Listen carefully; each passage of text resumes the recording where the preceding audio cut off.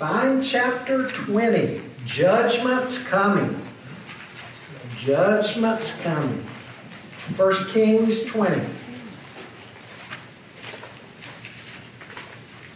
1 Kings 20.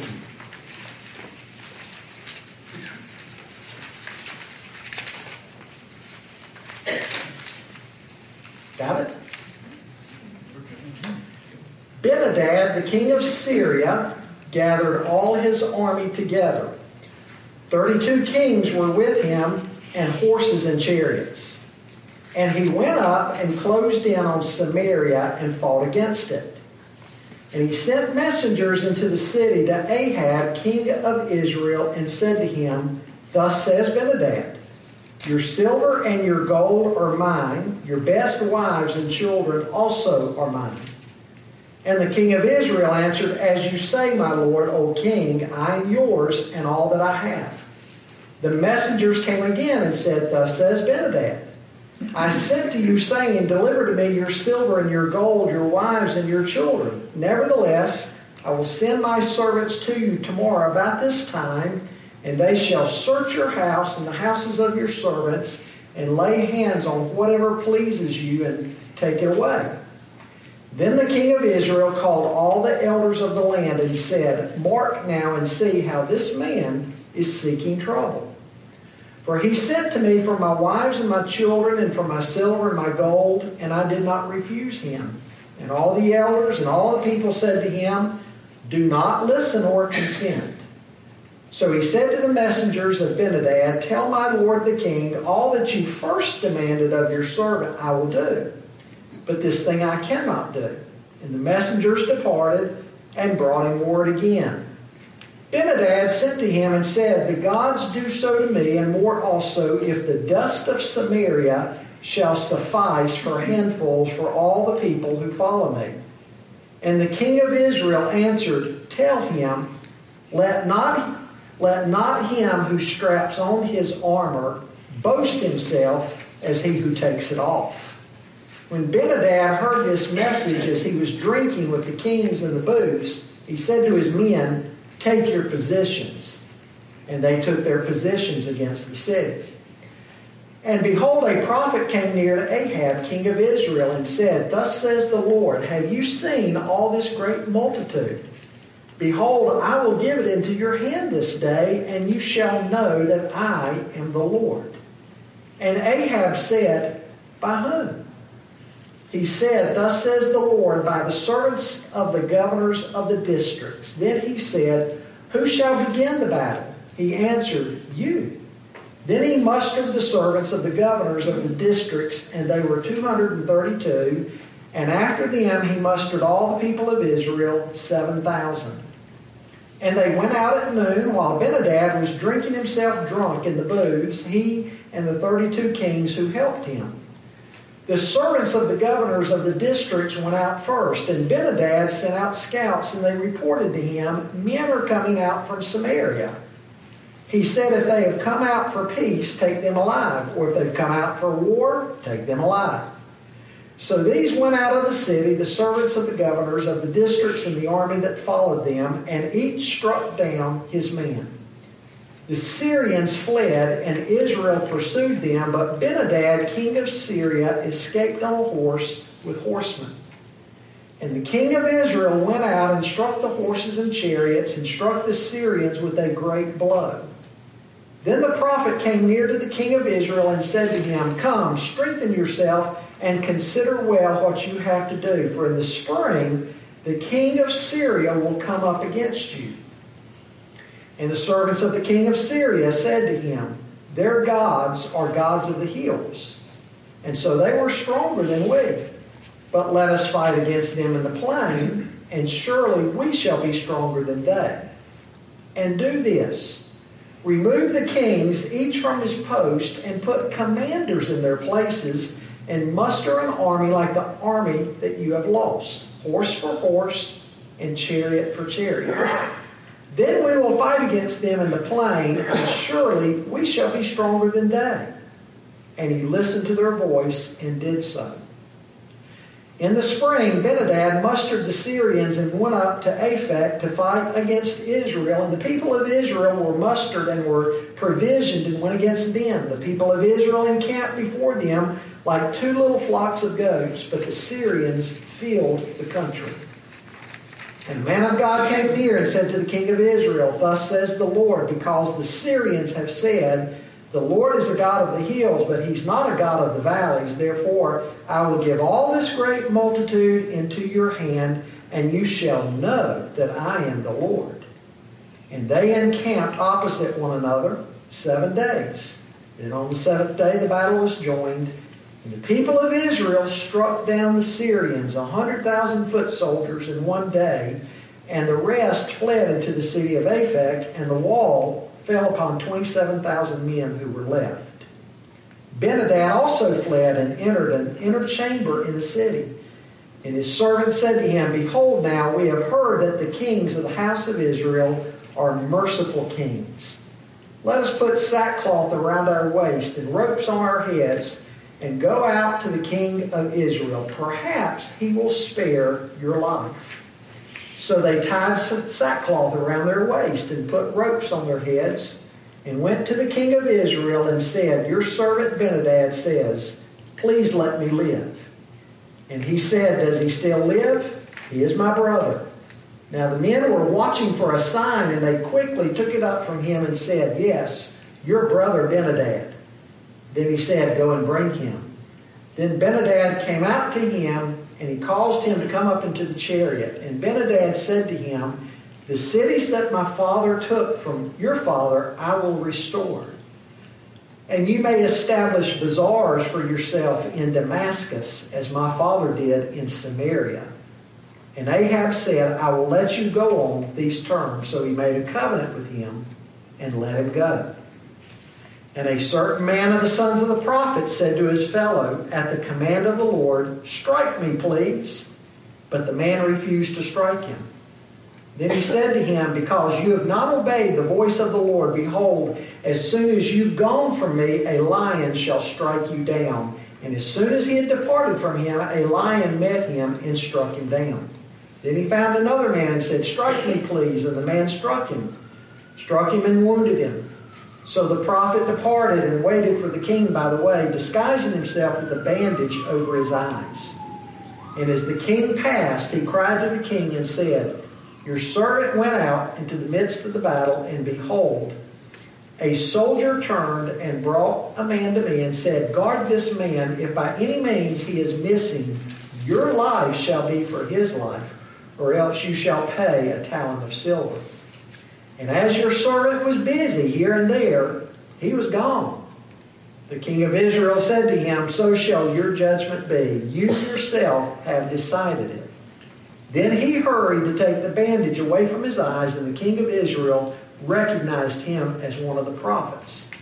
And he said to him, 'Thus says the Lord, because you have let go out of your hand the man whom I had devoted to destruction, therefore your life shall be for his life, and your people for his people.' And the king of Israel went to his house, vexed and sullen, and came to Samaria." Some years ago, a major newspaper had a front page article, and in that article they were pointing out how in America there is no more words of judgment that we read about. The article said even the pulpits of the land that once preached hell and God's judgment are silent.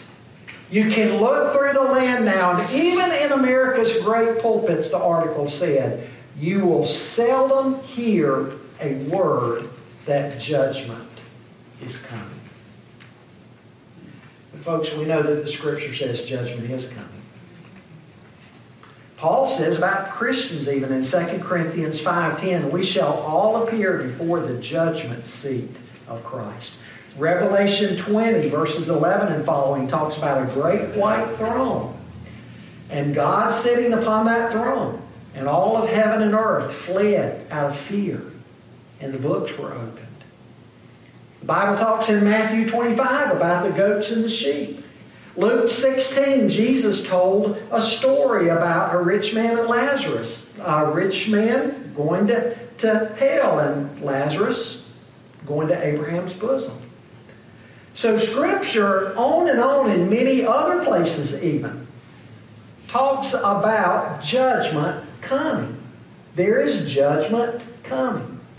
And sometimes people want to avoid talking about it because they think, it's so out there in the future. In other words, I've got so much time to get ready to meet God. I don't need to do anything about it right now. And they forget what James says in James 4. Life is a vapor. It's here today, it's gone tomorrow. Who knows when it's your time or my time? Let us realize even if judgment is delayed, does not mean that judgment is denied. Judgment delayed does not mean judgment denied. Now tonight we're going to continue to look at a man, Ahab, who seemed absolutely determined to disobey God. He had married Jezebel, and as we've seen in previous weeks, together they introduced paganism, they introduced Canaanite religion, Baalism, into Israel on such a level that had not even been seen before. This was a wicked, wicked couple, Ahab and Jezebel. And tonight we're going to see that even though God gave him a chance to begin turning around, Ahab simply would not. He was a man who refused to trust God, and he refused to repent. What hope is there for somebody like that? Well, the first thing I want you to notice with me tonight, you've got a very brief study guide this evening, the conflict presented. The conflict presented. As the chapter opens, we see Israel at war with her neighbor just to the northeast of her. Now, let me just remind you of something. And I failed kindergarten art school, so keep that in mind. But anyway, let's say you have the sea over here. You have Syria up in here. And here's the land of Israel. You have the northern kingdom, the southern kingdom. And then if we could look all the way down here, you would have Egypt. Okay? You with me?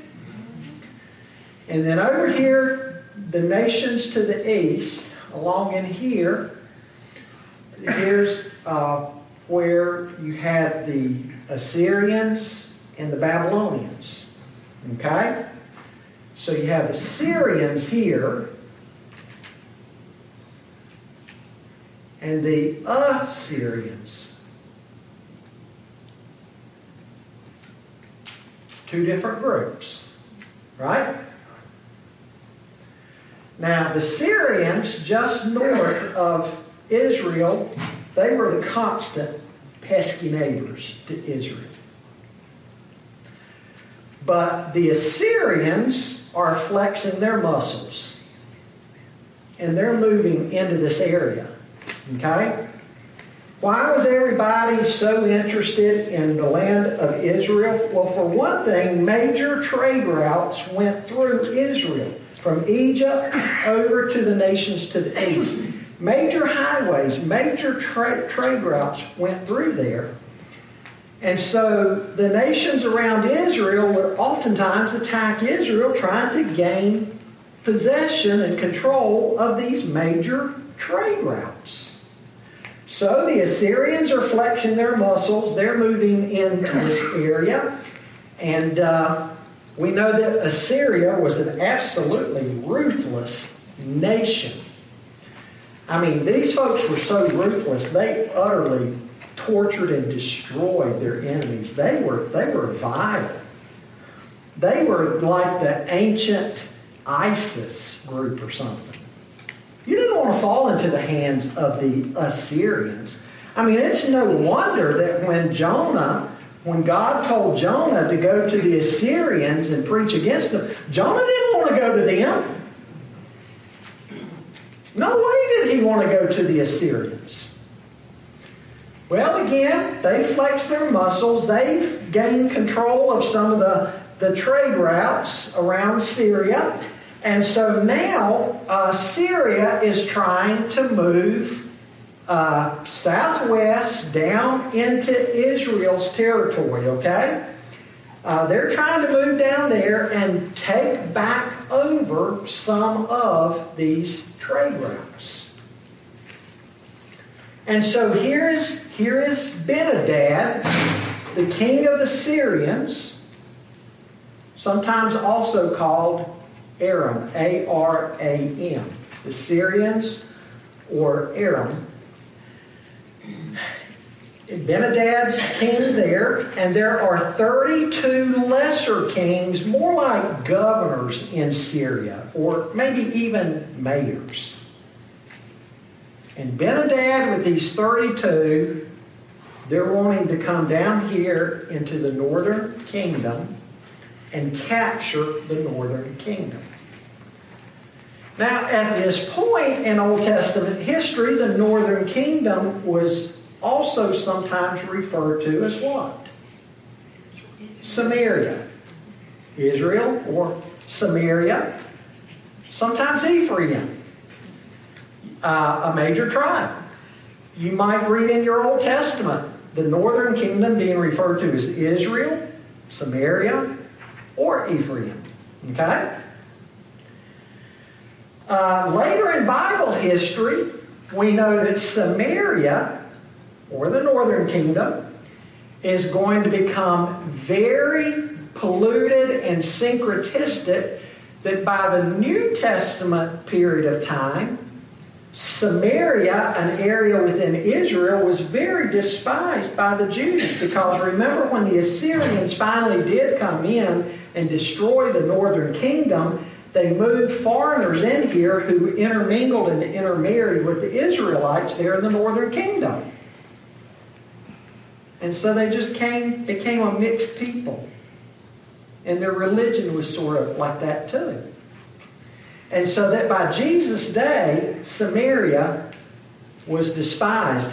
When people of Judah would be going up to the region of Galilee, sometimes they would cross over the Jordan River and go up this way so they wouldn't have to go through Samaria, and then they would hop back over and land in Galilee. Okay? Well, Ben-Hadad captures Samaria or Israel and basically says to Ahab, everything in your household, anything valuable, even your wives and your children, in addition to your wealth, are now mine. Ahab at this point concedes. Ben-Hadad continues to raise the stakes. I'm basically going to go anywhere I want to in Samaria and claim anything I want. And so he's kind of broadening out what he's going to come down here and take. The king of Israel, Ahab, consults with the elders of the land, and they say, tell Ben-Hadad enough is enough. Tell him no way is he coming and doing everything he wants to do. So that's what they report to Ben-Hadad. Makes Ben-Hadad mad, who says basically, well, I'm coming into the area for sure, and I'm just going to flatten it. I'm going to destroy y'all. In verse 11, Ahab gives a great answer. Ahab reminds him, don't boast like somebody coming from war, experiencing victory. Don't boast like somebody who's coming from war with victory. We've not even gone to war yet. You're boasting like it's already been done, and you've already won. Ben-Hadad at this point kind of reminds me back during Desert Storm. Remember what Saddam Hussein was getting word to George Bush and the American troops and all? You can come over here to Iraq, and this is The desert is going to be your grave. You remember that? All that boasting that Saddam Hussein was doing? That's kind of how Ben-Hadad here was. Same kind of arrogance. And supposedly in this part of the world, that kind of arrogance is kind of par for the course in a lot of the leaders. Both currently as well as ancient. They just boast like that. Well, in verse 13, God sends a prophet to assure Ahab that Ahab and Israel are going to defeat the Syrians. And through the prophet, God announces that Ahab will be able to stand back and see the glory of God, and Ahab will know that this is a victory from the God of Israel. You see, this conflict should have been a cakewalk for Ben-Hadad. They were stronger than the Israelites. His army was much, much bigger at this point. This ought to be an easy victory for Ben-Hadad. But God gets a message to Ahab saying, Ben-Hadad's going down. You're going to win this victory, and you're going to know, Ahab, that there is a God in Israel. You and your wife Jezebel might have thumbed your noses at me and brought Baalism into the land, but you're going to see that I'm God in Israel. And even though you don't deserve it, even though you don't deserve it, Ahab, I'm going to give you and the Israelites victory over the Syrians. You know, a lot of times in Scripture, we see God doing things like this, right? When His people are backed into a corner and for all practical purposes should be destroyed, God gives them the victory. Why does God do that? So He alone gets the glory, right? God's going to do the same thing here. Wicked King Ahab is going to see something spectacular. He's going to see what Yahweh is able to do.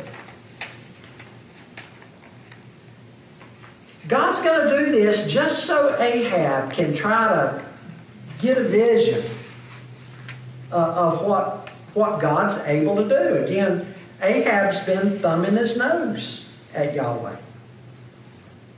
But Ahab's going to get a taste for what God is able to do.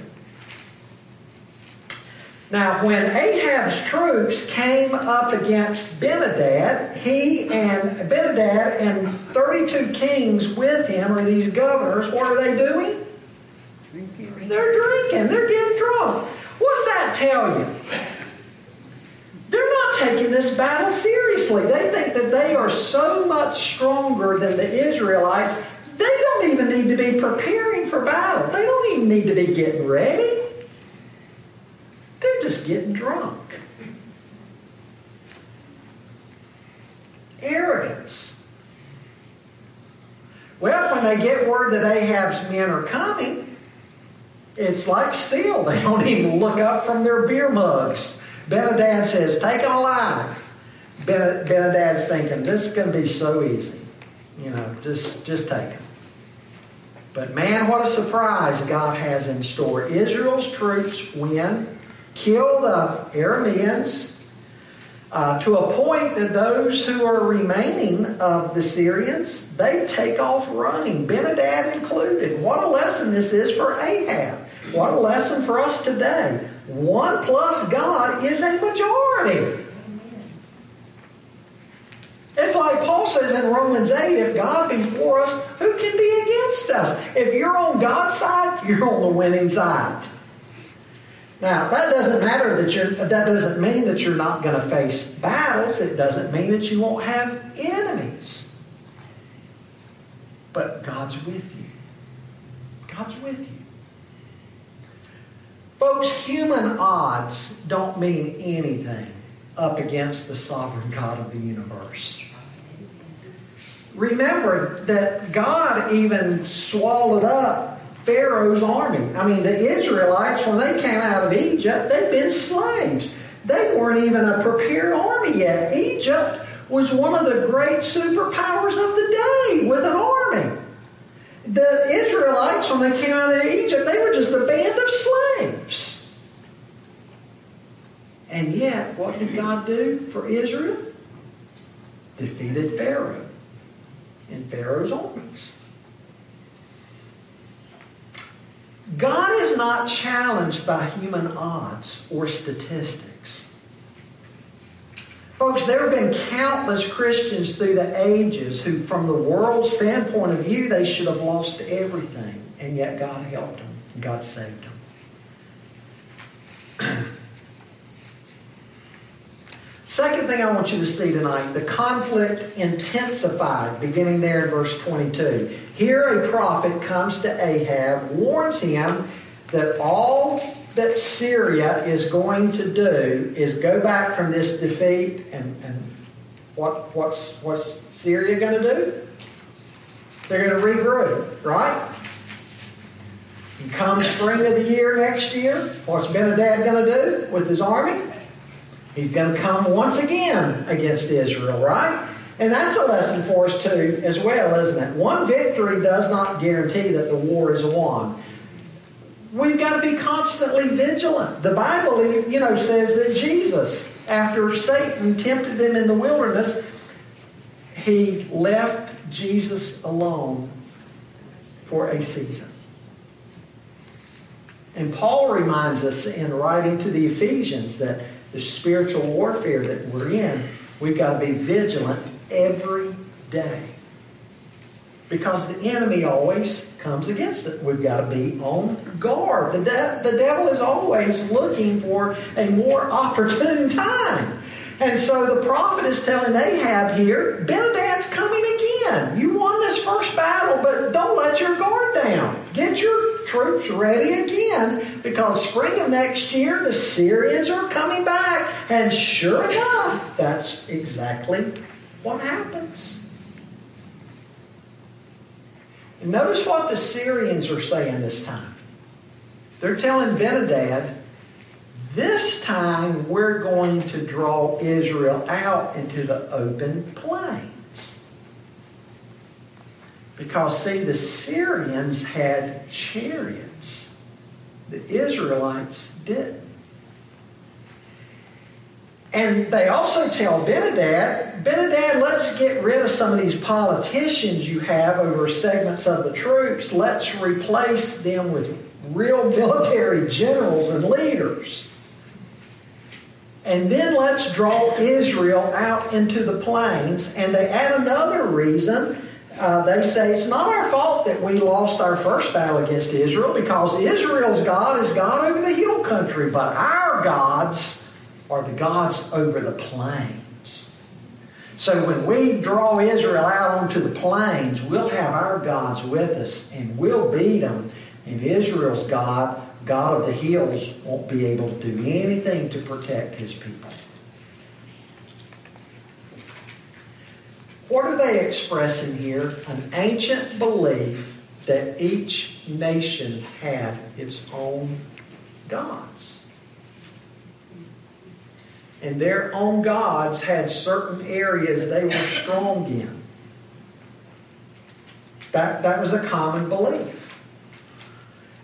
Must have been even what Jonah believed to some degree. Because remember Jonah? He thought he could go down to Tarshish, get on the ship, pay the fare, get on the ship, and get away. Get away from God's presence. If I just get away from Israel, get out on the sea, I'll be out of Yahweh's jurisdiction. How'd that work out for Jonah? Yeah.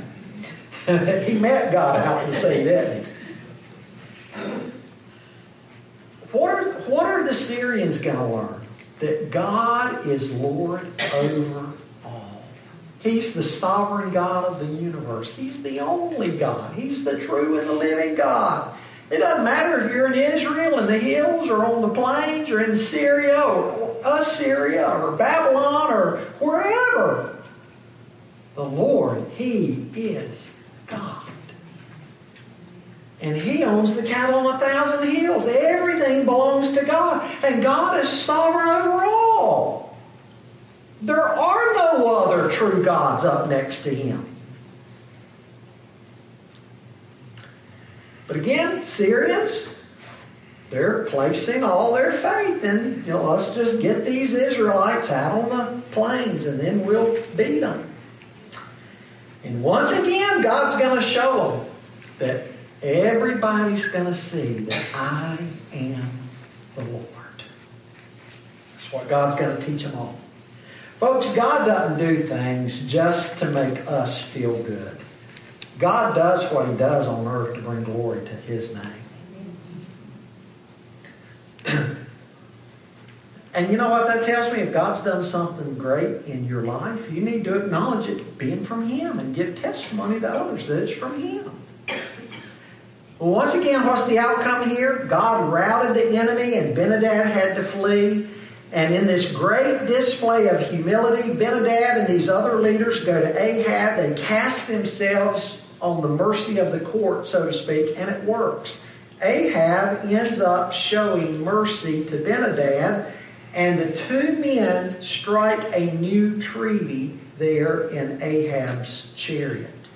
Israel's going to get some of her cities back from the Syrians, and then Israel's also going to be able to set up trade on the public streets of Damascus. Damascus, a main city up here in Syria, not only will Israel get some of the cities back from that the Syrians had captured, but also Israel's going to be able to go to Damascus and out in the open air marketplace and all. They're going to be able to trade, buy and sell and trade. And so what do we have here essentially that's taking place in Ahab's chariot? When Ahab has won the war and he invites Ben-Hadad to come up into his chariot and talk, what do we have here? We have a new trade policy essentially between Israel and Syria. Now, from a human standpoint of view, it seems like Israel has come away from this smelling like a rose. There's only one problem. What's that one problem? God wasn't in this. God wasn't in this treaty. Oh, sure, God was in causing Israel to defeat the Syrians. God was in that. But God wasn't in this treaty that Ahab has struck with Ben-Hadad. God wanted Ben-Hadad and the Syrians wiped out. He didn't want Ahab making deals with Ben-Hadad. You know, it reminds me of when Samuel told Saul to go to war against the Amalekites and wipe them out. You remember that story in 1 Samuel 15? Talked about that a little bit this morning at Taylor Glen. They went to battle against the Amalekites. They won. They were to wipe everything out. Samuel comes and meets Saul, and Saul pronounces to Samuel that he has done as the Lord said. And Samuel said, well, if you've obeyed the Lord and done as the Lord said, what's this bleating of the sheep I hear in my ears? And Saul says, oh, we defeated the Amalekites, but, my people, they wanted to save the best of the livestock so they could sacrifice to God. And Samuel says, Saul, this is not what God told you to do. God told you to wipe everything out. The Amalekites and everything that they had and owned. You weren't supposed to claim some of the spoils of the battle. And that great phrase that Samuel says to Saul, God cares more about obedience than he does about sacrifice. Same thing going on here. Just like Saul, Ahab hasn't obeyed. Ahab has led the Israelites to defeat the enemy, but instead of wiping them all out, now here's Ahab trying to make a new trade deal with them. And God was not pleased by this. So, What do we have? The third thing, the king judged. Judgment's coming. You know, oftentimes in Scripture, God will give His people a lesson through some type of image, right? Don't you love that in Ezekiel, for instance? Some of the things Ezekiel does. What are some of those things God has Ezekiel do? Well, He built a city, a fort, Jerusalem, and a fort around it. He did that. And he used to lay on his side and like conduct little battles in the dirt, right? He had to cut his hair. Cut his hair. Things with his hair. Yep. See, God would have His people, His prophets, do that sometimes. And communicate truth through that. And that's pretty much what's going on here. That there's going to be a couple of prophets. God has spoken to some unnamed prophet, and we don't know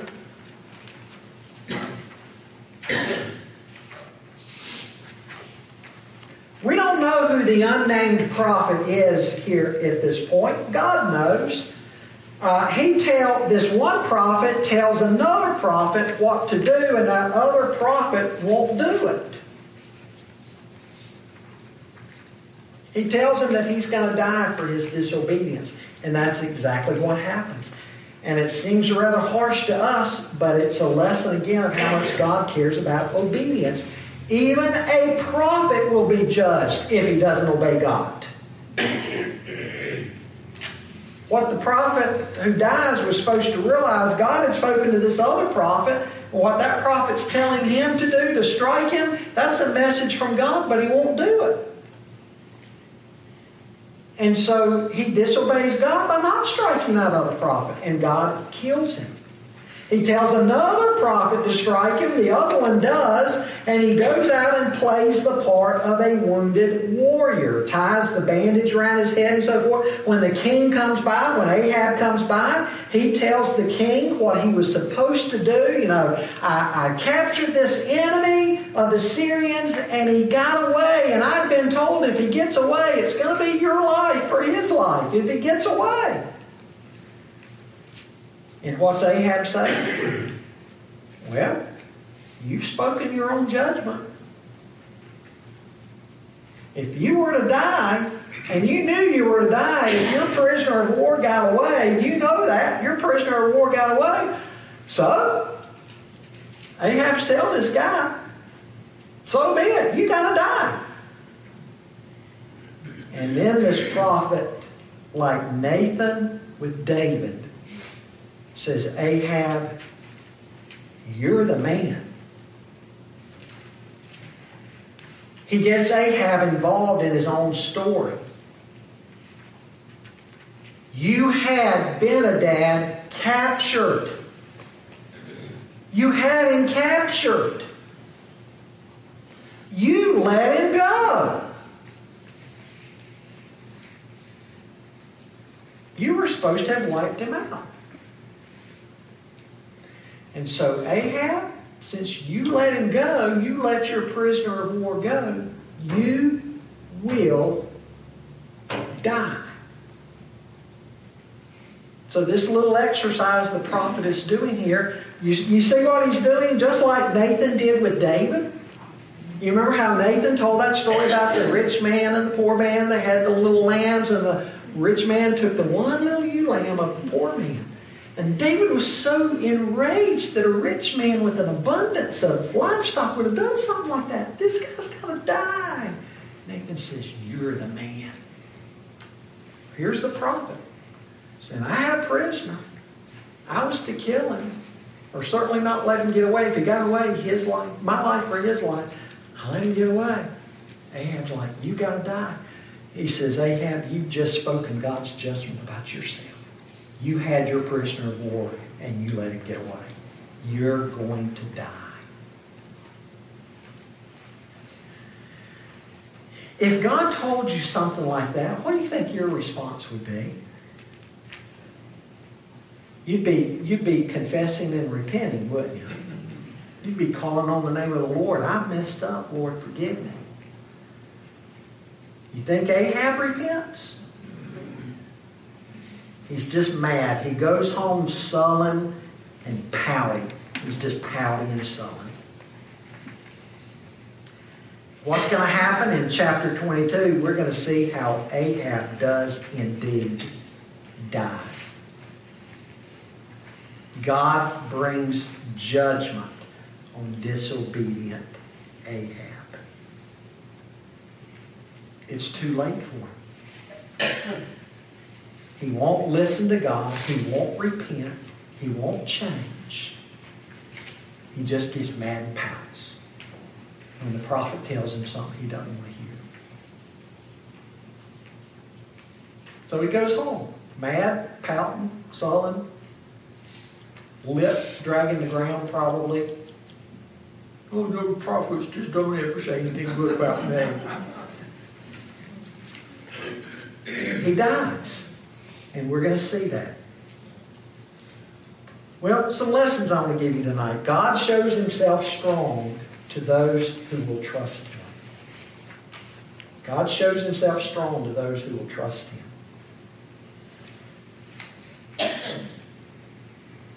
Second lesson, God sometimes shows himself strong to those who don't deserve it, just to display his mercy and long-suffering. God sometimes shows himself strong to those who don't deserve it, just to display his mercy and long-suffering. Third lesson, God doesn't simply act to satisfy our curiosity, but to bring glory to his name.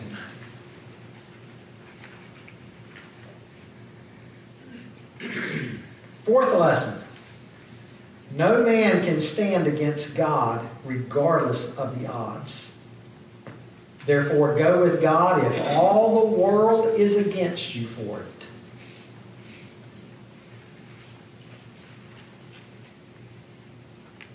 Fifth, God does not look upon obedience or disobedience as a small thing.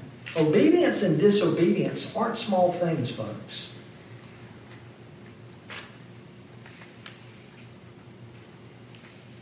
And then a last lesson, judgment eventually comes to all.